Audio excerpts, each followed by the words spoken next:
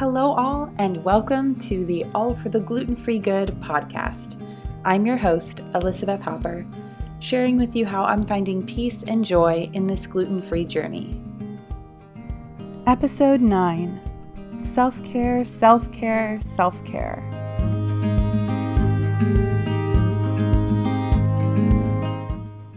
Hey everybody! So I am coming to you literally from my living room floor. Yep, I usually have everything laid out in a pretty little pages document that helps me keep my thoughts together and keep organized. But today I decided to scratch all that because I really want what I'm going to say to you guys to come from a super genuine and very present place. So this is just me today. This week was kind of crazy, and I think most of us especially those of us who work with children, are really feeling it this time of year, and I definitely am too. I'm so grateful that I don't feel necessarily overwhelmed with everything, but it's just a crazy time of year, and I think by the end of the week, I didn't even feel like cooking for myself.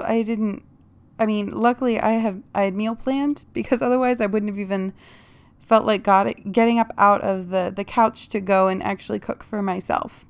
It was one of those weeks where I was feeling super exhausted, and just like all I really wanted to do was take a really long nap all day on Saturday and today on Sunday.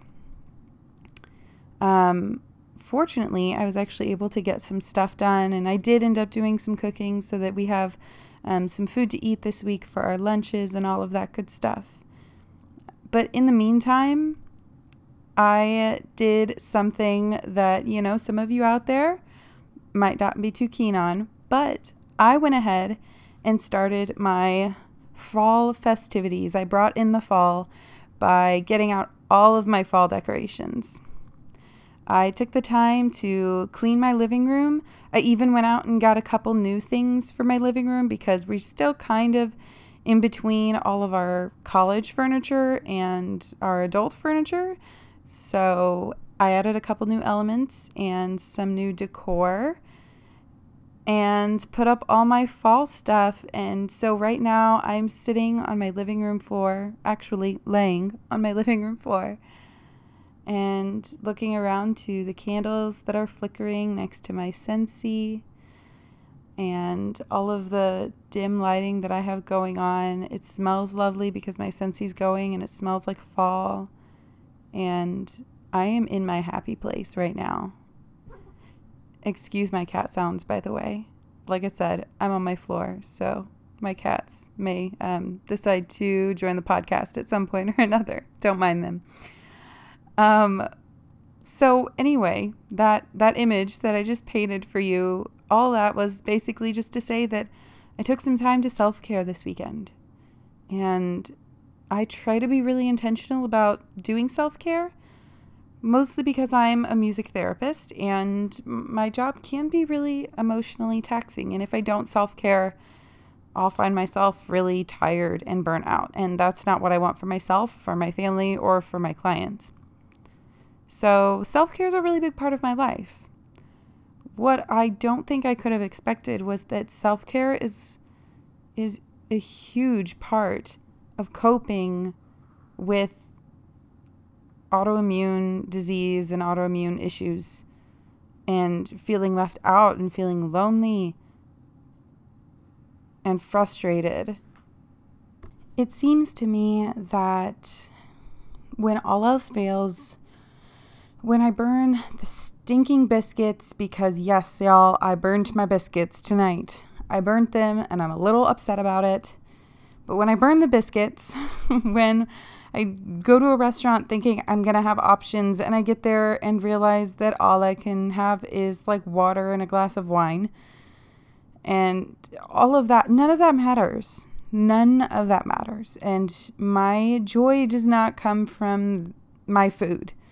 And I have to be super intentional about making sure that I find other ways to bring joy and peace into my life, because when it comes to pain tolerance and dealing with the frustrations of my situation uniquely, and I'm sure you've experienced this as well in all of your unique situations, whether or not you're dealing with an autoimmune disease. Life, for lack of a better word, life sucks. And it can be really hard sometimes.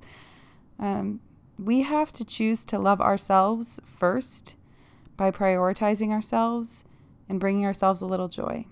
So yeah, I know it's not technically fall yet and we're still a week plus out.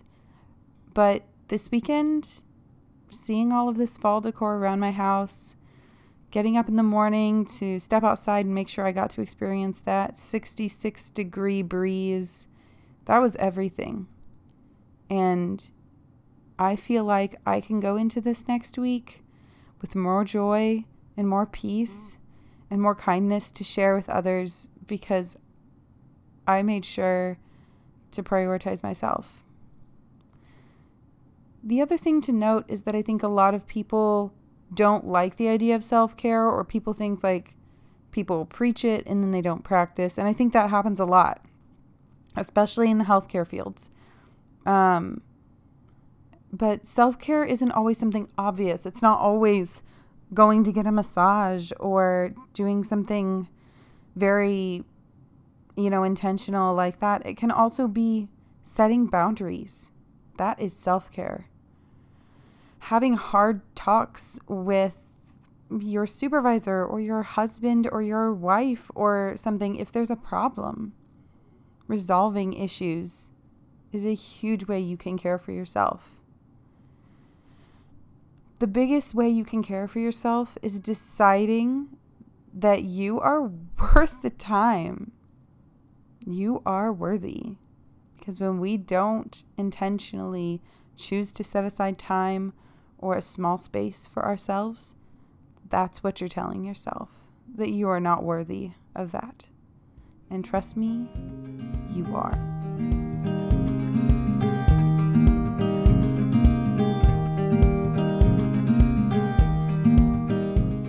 Thank you all so much for listening to this podcast. I hope you enjoy it and that it brought you a little bit of hope and peace this week.